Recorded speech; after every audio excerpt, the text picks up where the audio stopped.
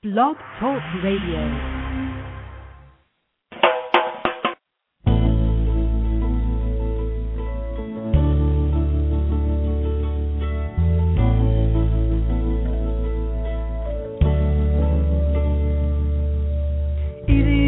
Something to give, either you have something to say, either you have someone to love, but why are we here? There is a time for giving back, there is a need for one's own lack, there is freedom in commitment's lap, so why do we fear? Hi, welcome to Blog Talk Radio, Safe Recovery. I'm Monica, and I'm your host. Tonight is May 3rd, 2011. Safe Recovery was initially created in Southern California to address the sexual and financial predators that are gravely affecting members in Alcoholics Anonymous meetings and throughout the community and its culture. Some of the updates are that pamphlets and posters in English and in Spanish have been made and distributed in over 65 meetings throughout the U.S. and some in Australia. Our slogan is empowerment, not powerless. We have created this radio show in an effort to uncover predatory behavior, giving a voice to victims to speak up and speak out for themselves and others. So tonight we have a very special guest coming to us all the way from Daytona Beach, Florida, where there is a park where there have been AA and NA meeting in this park for over 17 years. Recently, a group of local concerned citizens near the park, well, I don't want to be a spoiler here, so I'm gonna see who is on the phone here. Let's see, here we go. You are on air. This is Monica. Hi, this is Harriet. Hi, Harriet. How you doing? Oh, I'm doing great. And you? Good. We have a really good connection here. We're both on our landlines, I think, huh? Yes, I plugged in my landline. Oh, you had to plug it in? Yes. It's a real super landline. Oh, yeah, those are really good. I'm never getting rid of mine. Not a portable. Mm-hmm. No, those are good. So, Harriet, we know each other now for maybe 6 months or 8 months? That sounds about right. Yeah. So why don't you tell our listeners how you and I met? What happened to you down there in Daytona Beach that you and I got to know each other? Well, our community was experiencing a lot of problems with the local NA and NA meetings in the park nearby, and there had been some incidents that happened that prompted me to do some research on the internet, and I looked up, I believe it was violence in NA, and I found you. And I emailed you, and you called me back. You actually called me that particular day, and, I told you my story, and we've known each other ever since. Yeah, so I remember, and it's funny because I probably didn't have any stuff about NA up there, but there was certainly the incidents of rape that we had sort of uncovered in AA, and so I guess the Google engines pulled it that way. So tell us from the beginning how it all started back there. Well, I had a store then that was across from a nice park, and we had meetings going across the park there for some time. At the time, I didn't know for how long they had been there. A number of them would come into the store, and sometimes they would be disruptive. We also had other customers that would come in and, make complaints and talk about how rude some of them were and trash and not being able to park and having certain other incidences with them. Mm-hmm. And one particular evening, we had one of the members come into the store and was being disruptive, and my partner asked him to leave. Mm-hmm. And he left and went across the street over to the meeting, and there was some falling out over there as well with somebody. They had their own falling out. Yeah. And when he left the meeting, he yelled to us at the store. He hoped we had bulletproof glass. Wow. Yeah. Wow.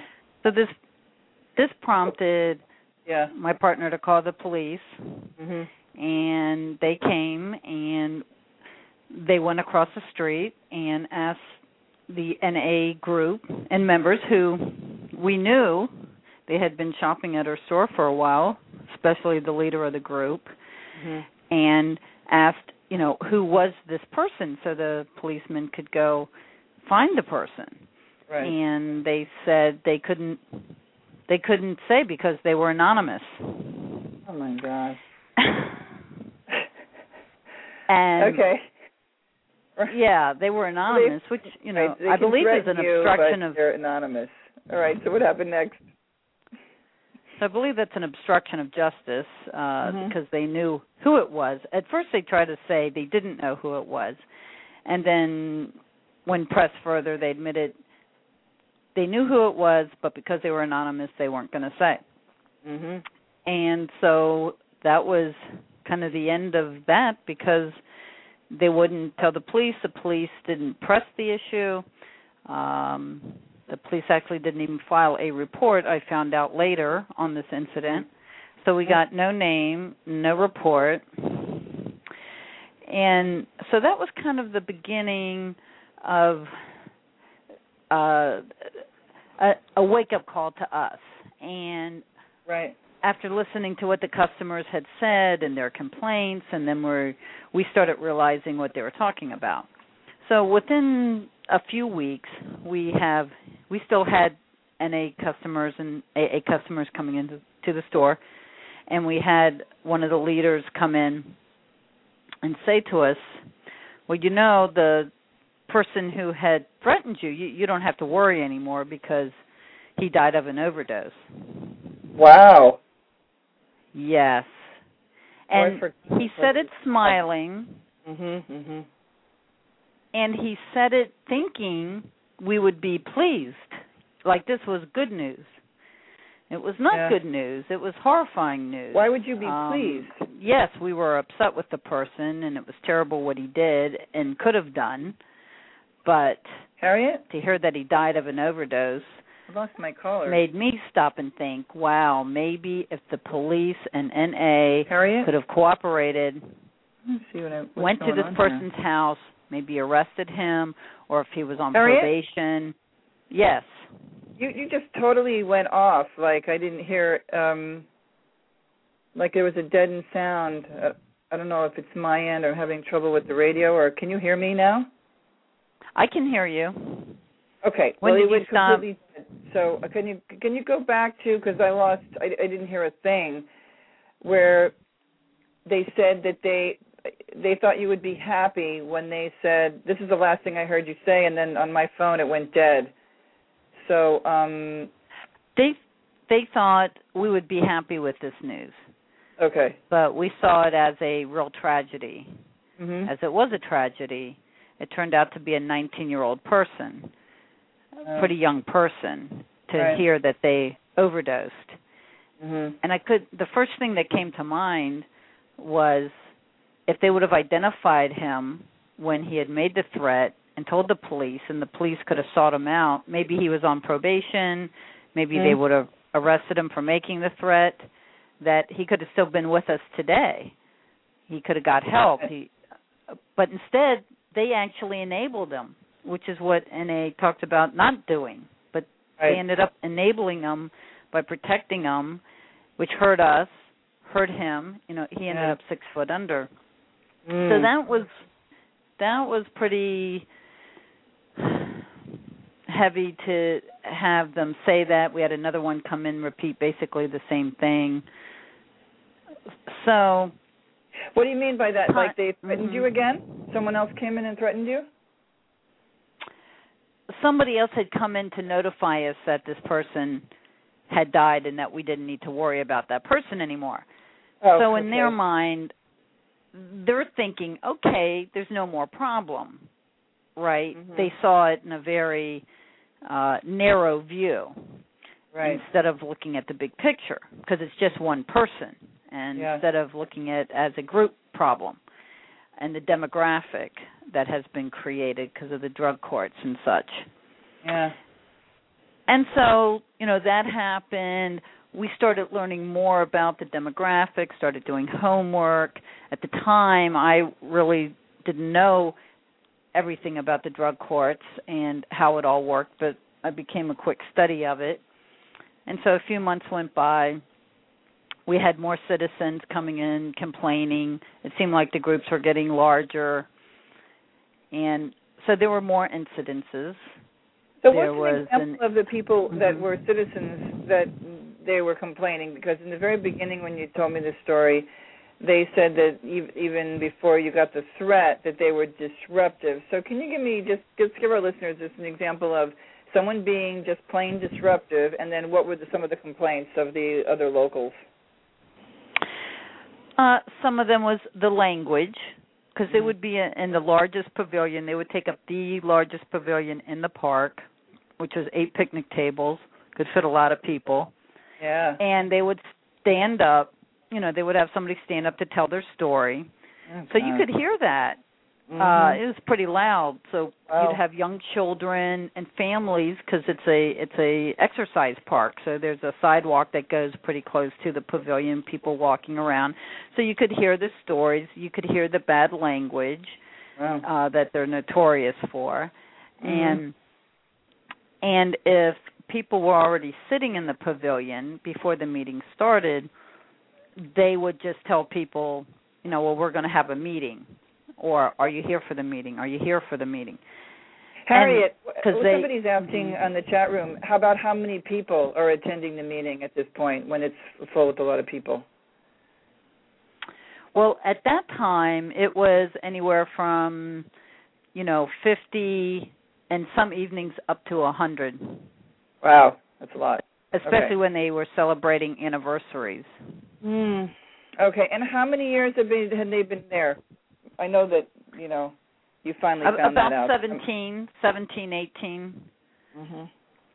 Maybe even a little longer. It started with AA. AA started with a meeting, and then they got NA involved in coming. And so NA started meetings, and then they ended up deciding to have meetings there every single night. Wow. For years, you're talking 7 to 8 meetings a week, every single day of the year, filling up the parking lots, having, not paying rent, and having these issues. And the community they were frustrated, but some of them were just raised with it practically, and they didn't know what to do or if there was anything that could be done. And so when we started learning about it and started talking to them, we ended up getting a petition together, the community members, because they felt nobody should monopolize a park, whether it was AA, NA, or, the Boy Scouts. Nobody should be taking over a park every single night. That's right. Right. So there was even a petition. The Elks Club has to share, right? Pardon? I said even the Elks Club has to share. Yes, they have to share. Well, you could tell what happened over a period of time was they certainly felt a sense of entitlement. And there were incidences when I was sitting in the pavilion and people would walk up and, they would want to just get me to move by keep asking if I was there for the meeting, and then people would start showing up and they all start, hugging each other, and, it just makes you feel uncomfortable if you're not part of the group. And so what typically happens is well, actually 100% of the time, is most people just move. So the community didn't like it that they couldn't have access to the pavilion, but many of them didn't know that they weren't paying. They assumed they were, as I did. Even when this incident happened, I assumed they were paying. How much are you supposed to pay when you're there, Harriet? How much are you supposed to pay? At the time, it was only $15 for 3 hours, no deposit. Now it's $25 with a $25 deposit. Okay, and they didn't pay for 17 years? Maybe I'll do the math while you're talking. It ends up, close to $100,000. It's a lot of money. And so people talked about incidences of the language, parking, having, arguments with some of them, about parking and people mouthing off to them. We had small children who come into the store. One was 9, the other one 13, and they ended up getting befriended, actually, by the NA group because they kind of got them to babysit their kids in the park while a meeting was going on to some extent, which when we found that out, we were really quite stunned about that because they were kind of latchkey kids to an extent. They were in the park by themselves, very vulnerable. How old were the kids out? 9 and 13. Oh, boy. Okay. The 9-year-olds. So the meetings took place in the evening in the dark. In the wintertime, it's dark, so they're playing on playground equipment in the dark, and they had these community children helping watch the kids. Well, one evening, one of the community children actually hurt themselves on the playground and cut her chin. And so one of the NA members actually offered to take her to her home. So, we have this person getting a 9-year-old in her car, drove her to her house, and she ended up having to get stitches and that sort of thing. Wow. And they had become quite dependent on these kids and the mother didn't even really know. She eventually found out this is what her kids were doing at the park, were babysitting NA children, which, bless their heart, these kids have been through a lot. But it's a given that they're going to have their own issues. So you have community children mixing with children who have been through hell, many of them, and are very well possibly dysfunctional too. So, it's not like they're just going on the playground and meeting maybe a normal mix of kids. It's kids that might know more than they should for their age and communicate things.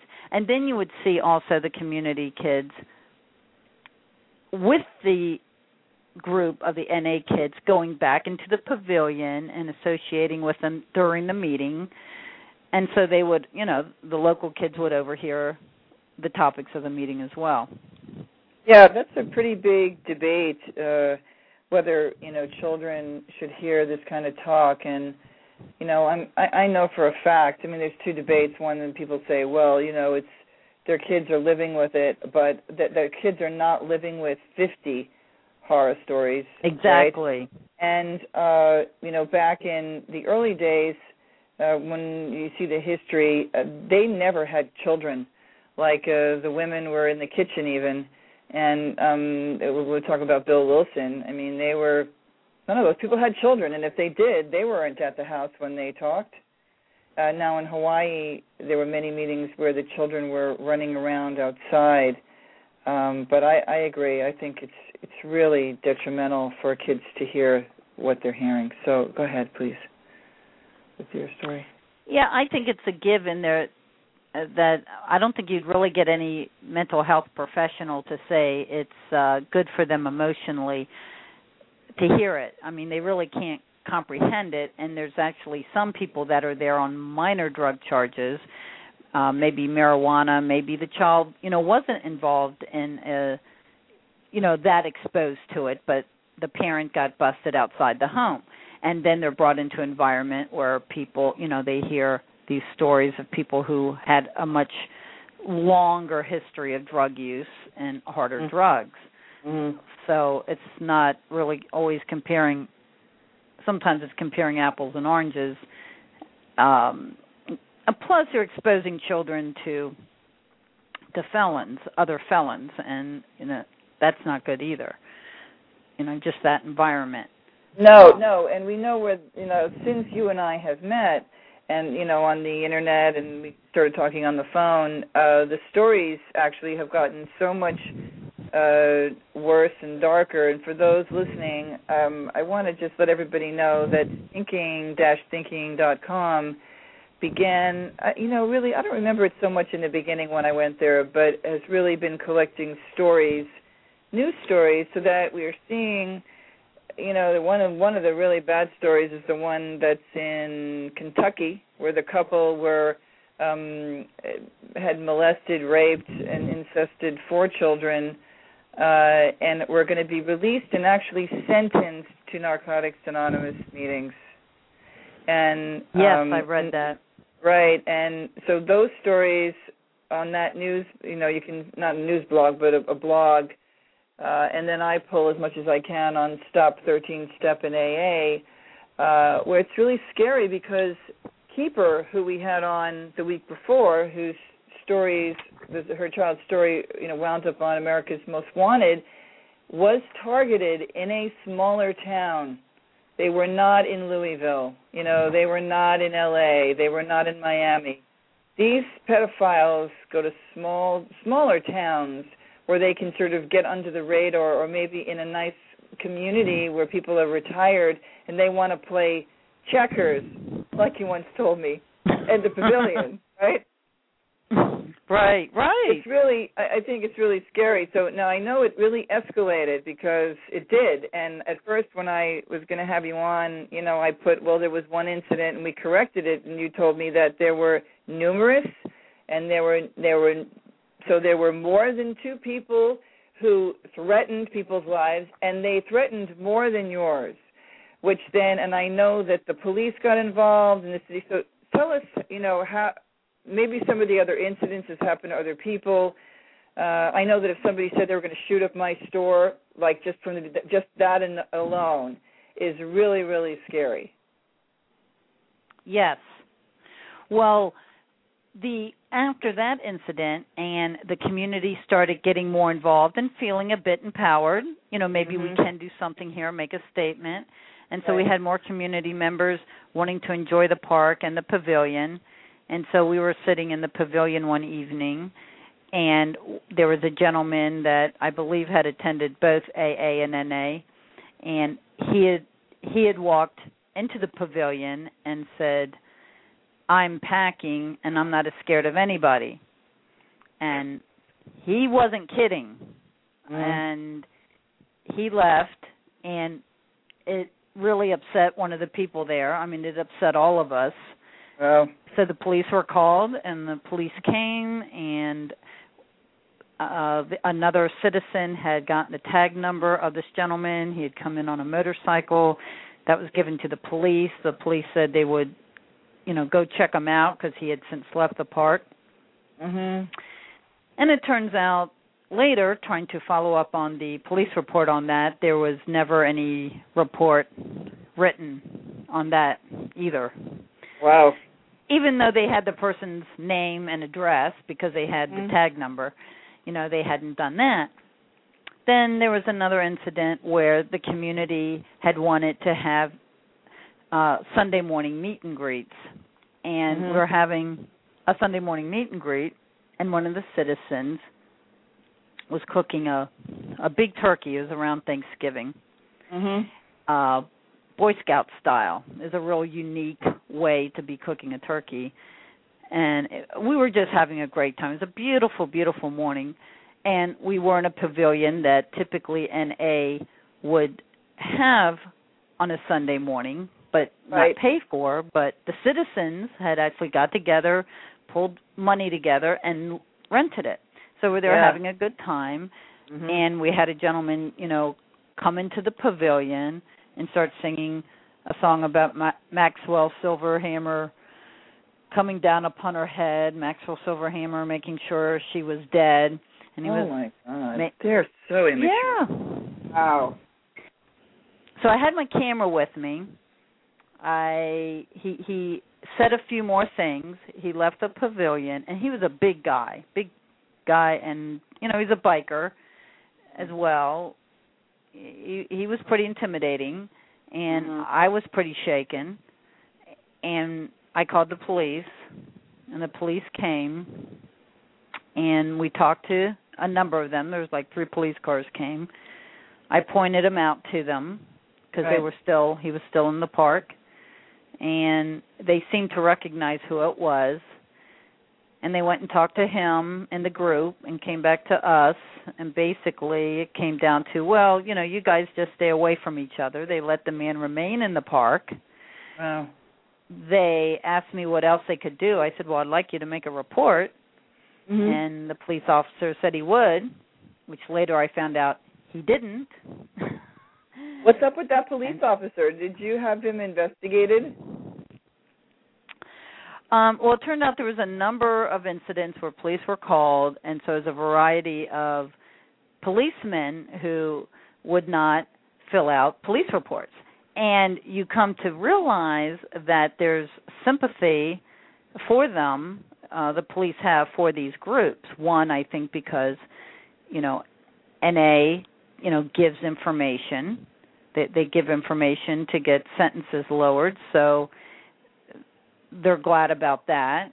And they know they want to be anonymous, and so they try to respect their anonymity. But by jeopardizing myself, if they would have carried out any of those actions on myself or other community members, there would be no person to go look for because it wasn't in the report. There was no name of the person doing it. I found out the name of that individual because I got his tag number because I knew what motorcycle he had driven in on. Right. And I found out exactly who he is. And I sent it to NA headquarters and told him about the whole incident and showed him his picture. I took a picture of him, and he actually had given me the finger, and I got a picture of that, sent it to NA, gave him all of his information, told him exactly what he said to me. Right. And they basically said, there was nothing that they could do because it was something handled on a group level. And to call the police. Well, we found out that by calling the police didn't really do anything because they weren't really writing reports. They weren't taking names. It sounds like, maybe like it was like being black in the South. Like, you used to call the police and they didn't do anything. And you called whoever, and they didn't do anything. And now here you are a regular, like you're actually a business owner in Daytona Beach, Florida. And you have tax-paying regular citizens who have never, fucked up their lives. They've never been, out there drugging and drinking, who are now being pushed around, this is the way I see it, by a bunch of NA members or AA members. But this story is really about NA, correct? You had problems with AA too? Yes. Because NA meets there more, we had more issues with them. I definitely felt victimized again by the police department and by NA headquarters because it's basically a story of, blaming the victim. And, to have your life threatened. Right. And the police actually thought that, this wasn't a good idea that we rented the place. They came out and said they didn't think that was a good idea. It's like, okay, we're community members and we're renting it, we're giving the city money, but you think it's a better idea that NA is here not paying rent for 17 years. Wow. And what did they say to them? Did you say that to them? Huh? Did you say that to them? Yeah. We had a discussion about it right then and there because I was pretty shocked, and they basically were blaming us for being threatened. So I was pretty upset about that.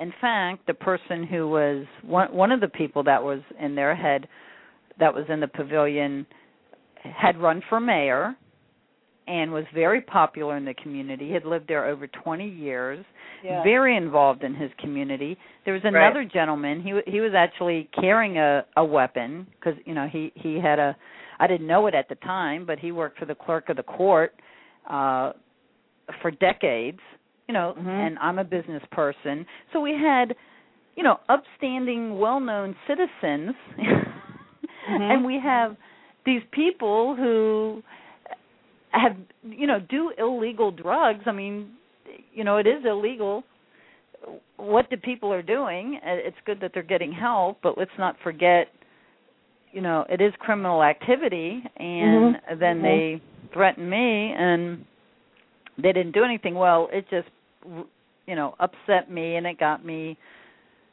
and other people studying more about NA and AA and how they work and how they don't work, and just really flabbergasted, just shocked about the inverted system and how, world headquarters in California, it's a big organization, can say there's nothing we can do. We can talk to them and tell them our experiences and how it's share their experiences, but other than that, bottom line, there's nothing they could do. And if I would say, well, what if they were doing X, Y, and Z, or they were doing this, bringing up some extremes, and they said still that that would be a police matter. There's just nothing we could do, which I don't believe.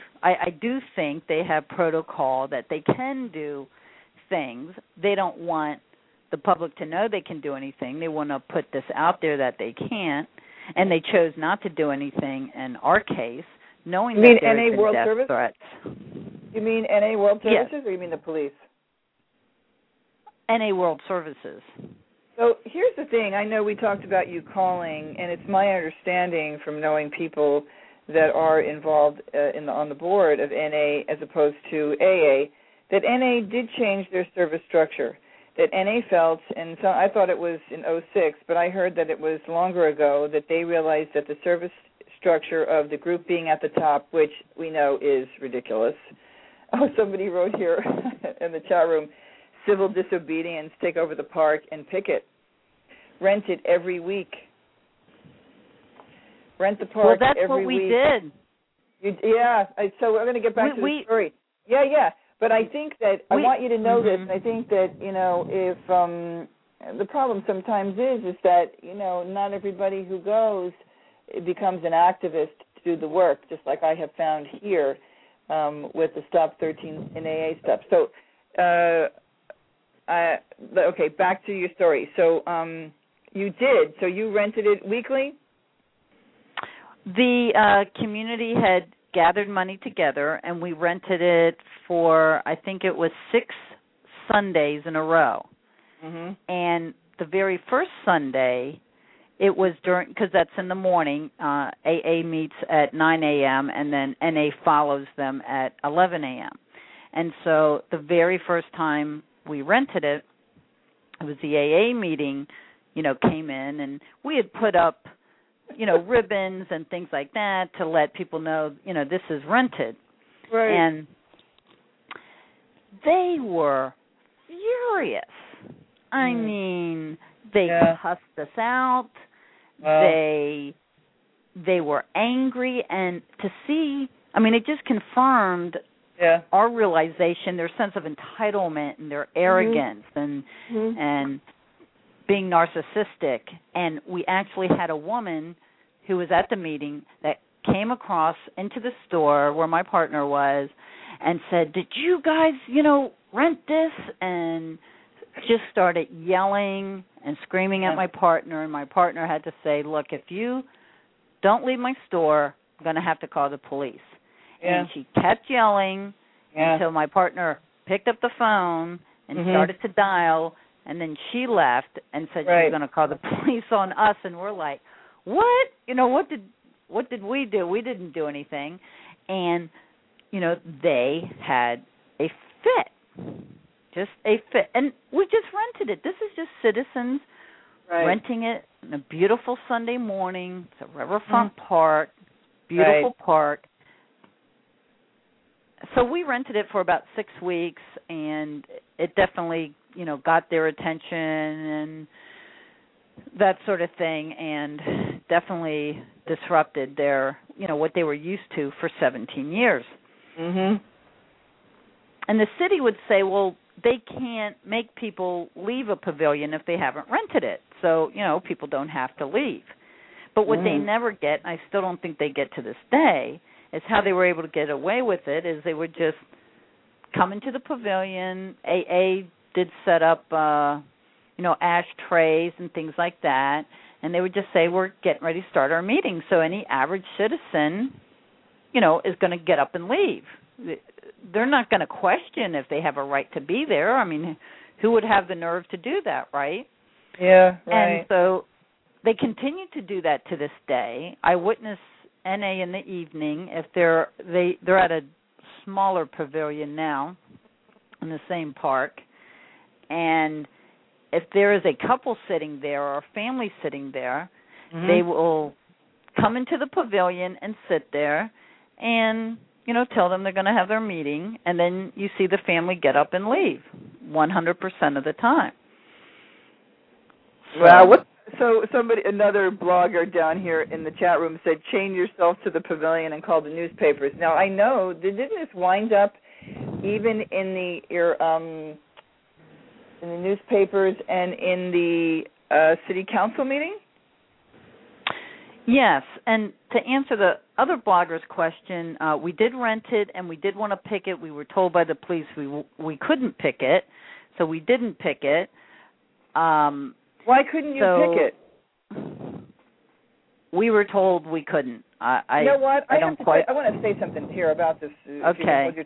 Thought about the cops not telling you the truth, because I wouldn't trust them to tell us the truth. This is what happened in Culver City. So we had the woman, Rosie, who was being sexually harassed inside a meeting at the Marina Center on Washington Boulevard in West Los Angeles. She was so angry, she went out and she drank, and she asked me, we went to the police together. The first police officer told us that wasn't battery, that, what the difference was about battery, and, somebody saying something is not enough to call the police, right, but touching. When we went back the second time, the police officer told us it was, but she would have to come back to file a report. And I found out later that a couple of these guys, these police officers, are sober in AA, and so we know then that we're not going to have real support addressing it. But I just wanted to say that I went twice, and so we have the right to, to peaceful assembly and to picket. I wouldn't trust them that where can we find out the law there, but apply for a picket permit at City Hall. Somebody said here, apply for a picket permit at City Hall. Okay, thank you. Oh, okay. So wow, this is I just am flabbergasted, because I know there was then the one story with the woman with the car. There was that one woman with, I think they came to the city council meetings, those stories that you told me. Yes. There's an NA member who was quite aggressive and made up stories in the city hall. And because this went to the city commission meetings, and I actually was trying to work with NA and NA with the community without bringing it to the commission meeting right away.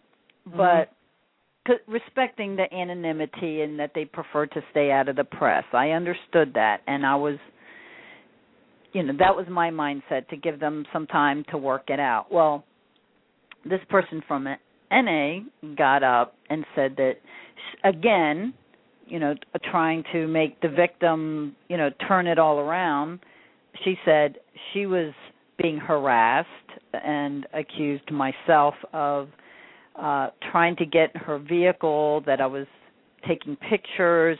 She also had filed a false report on myself, saying that I was following her 8-year-old daughter around in the park, which she doesn't even have a daughter.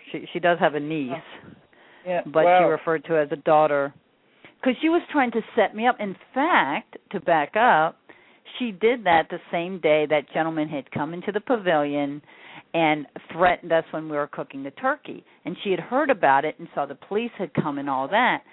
So she's been through the system. And this is how she, deals with it. She ended up, I didn't even know about it. The police never even came to talk to me about it. I went to get the report that I was told would be done about the incident that we were threatened in the pavilion the following week. And the lady says, well, I have 2 reports here. I said, 2? Well, I only know about 1, but, give me 2. Well, the second one was about me. Wow. And this lady... Did she want some of that turkey, Harriet? She probably wanted some of that special turkey on the grill.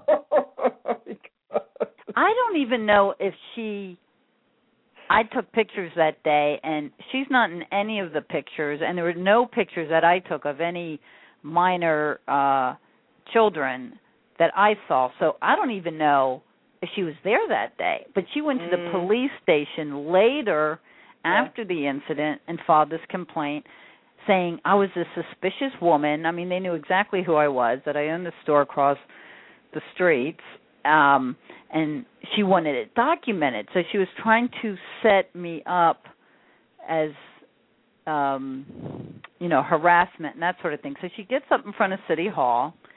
Fast forward, she did that, and then there we are in City Hall in the commission meeting, and she's saying that, I had tried to get in her vehicle, that, she felt threatened, she felt harassed, she thought somebody might get hurt, that we were planting alcohol over there, that we were dumping cigarette butts over there to make them look bad. Wow. And I didn't see this coming, because I didn't know her. I had never talked to her before, and I hadn't prepared to speak at this commission meeting. And there she is up there saying these lies about me and about other members of the community, so I had to go up there, and I just told the commission straight up, I said, everything this woman just said is a lie. She is lying. I mean, that's not something you just say in front of a commission meeting. I mean, everything she said was a total lie. And so then I told my part about us being threatened, problems we had, and so that was one of many meetings.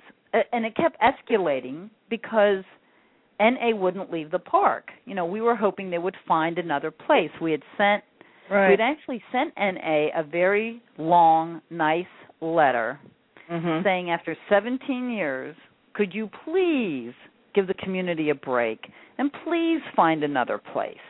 And where did the letter go to the local NA area, or did it go to send it to L.A.? It went to Florida region. Did anybody respond? I did get a call from a regional member from Florida because nobody was talking to us locally. And because I had called NA in California, they had a Florida region member call me. And they were getting ready to have a big quarterly meeting. And that meeting took place, in November, and that was taking place that same weekend that we were threatened by the guy who came into the pavilion when we were cooking the turkey, and that same weekend that, he had taken our letter with him, which was a very kind letter, with us, saying we wished them the best in recovery and wished them well in life, but the community had had enough and just, couldn't have asked any nicer. But there was a group that refused to leave, still refuses to leave. Yeah. And this one woman who got up and lied is one of them. And, she was very aggressive and it caused a lot of problems. And so it went to show that, they knew the community was upset and they didn't care. I mean, they just really didn't care. It was all about them. I mean, she even said, she got up and said in talking to the commissioners that we've been there 17 years. It's like, well, thank you for validating that, I mean, 17 years of not paying rent. That's a long time. And in that 17 years, I mean, drug court had started, 1989. So right. You could see where the progression was. Well, maybe when they first started, it was a small group, and right. It wasn't court mandated. And then it grew and grew and grew because people would say, well, if there hadn't been a problem before, why is there one now? Well, hello, drug courts have exploded. There's over 3,500 variations of them now, where in 1989 there was one. So that's huge right. growth. So you have all these convicted felons, violent felons. Drug courts tend to try not to have the violent ones, but many of them are opening up to them now. But really? Yes, because actually they find that drug court is more effective for the more violent offender and more the offenders that are in bigger trouble and would definitely go to jail, which is good that they find that it's more effective for the more hardened criminal. That's a good thing. The bad thing is, though, they're sending them to the NA and AA meetings.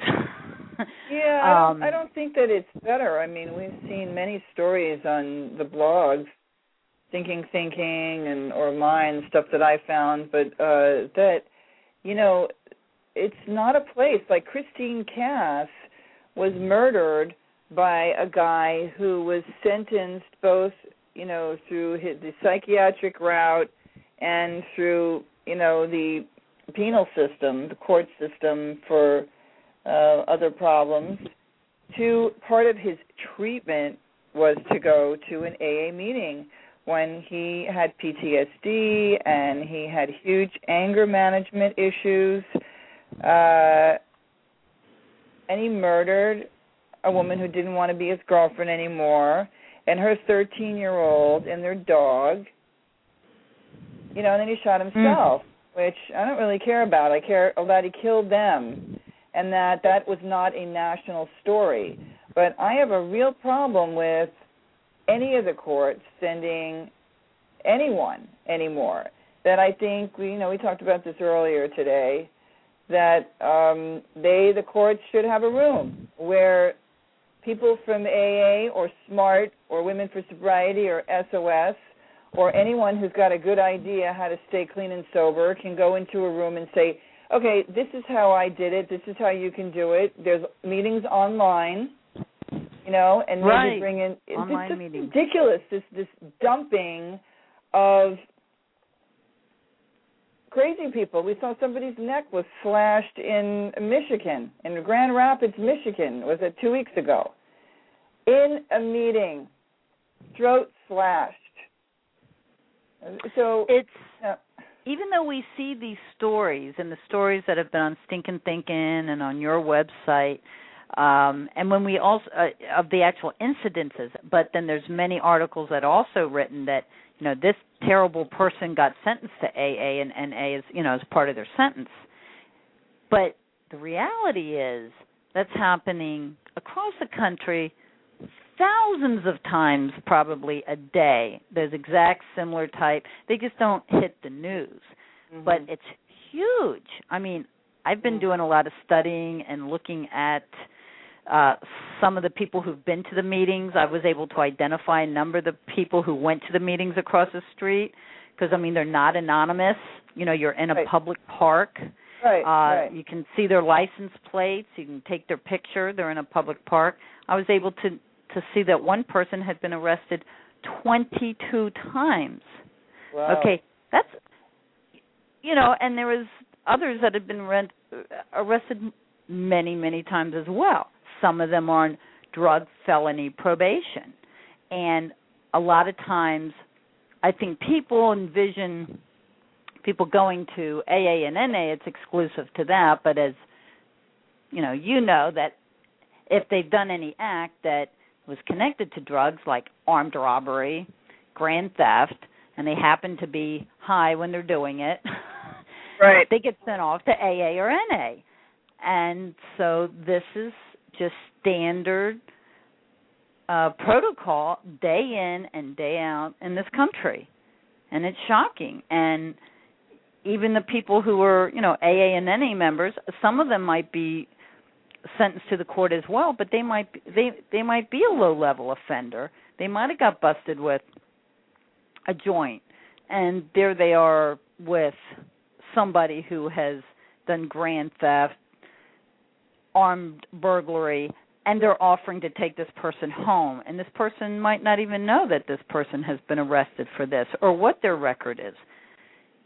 They don't always have to say in a meeting who they are. And it's really outrageous. Yeah, it is.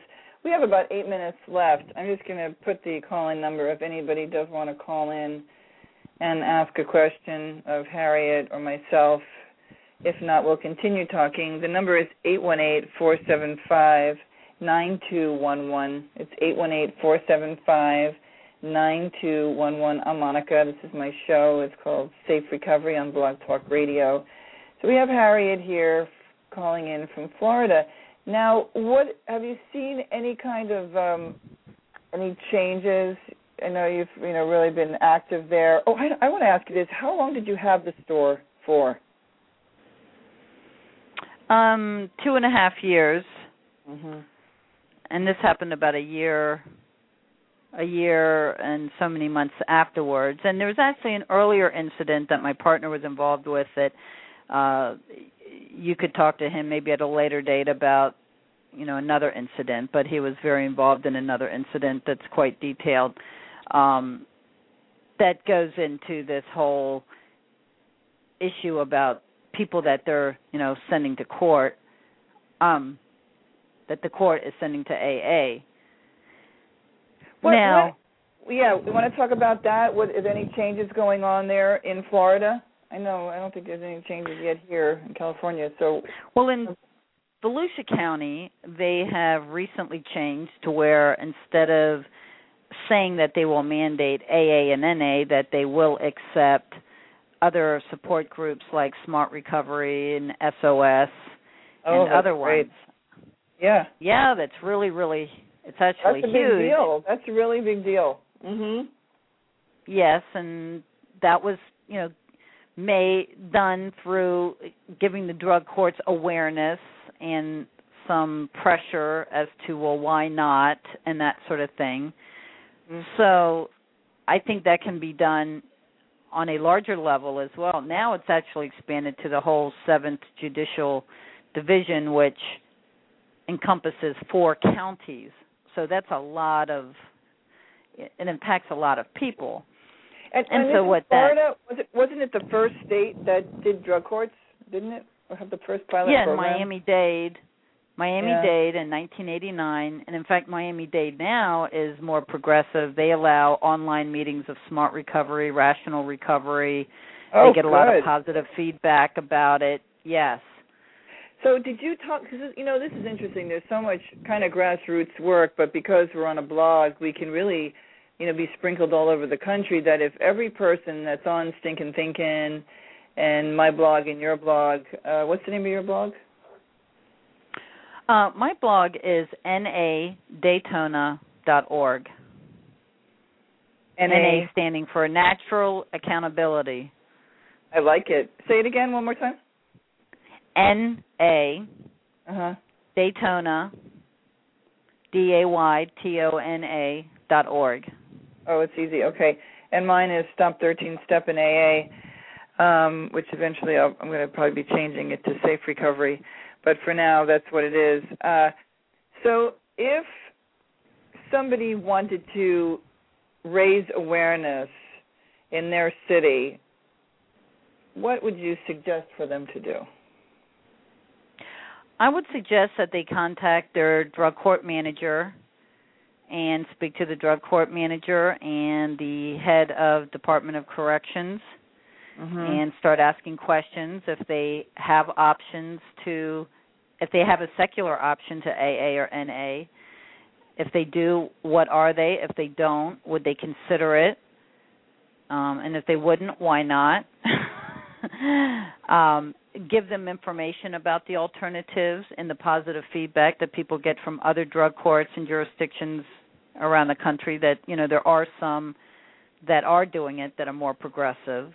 There's a mentor court in St. Paul, Minneapolis that's very progressive, and they even allow you to go to, you know, grief counseling, adult children of alcoholics. You can go to those type of meetings, and those will count. So they're very open-minded, and they try to treat the whole person. But that's just one of, I'm afraid to say, you know, too few. Right, but because we have 52 people states, can get and involved. we've only talked about part of your state, which is a big one like California. So the first person you contact is the drug court manager, right?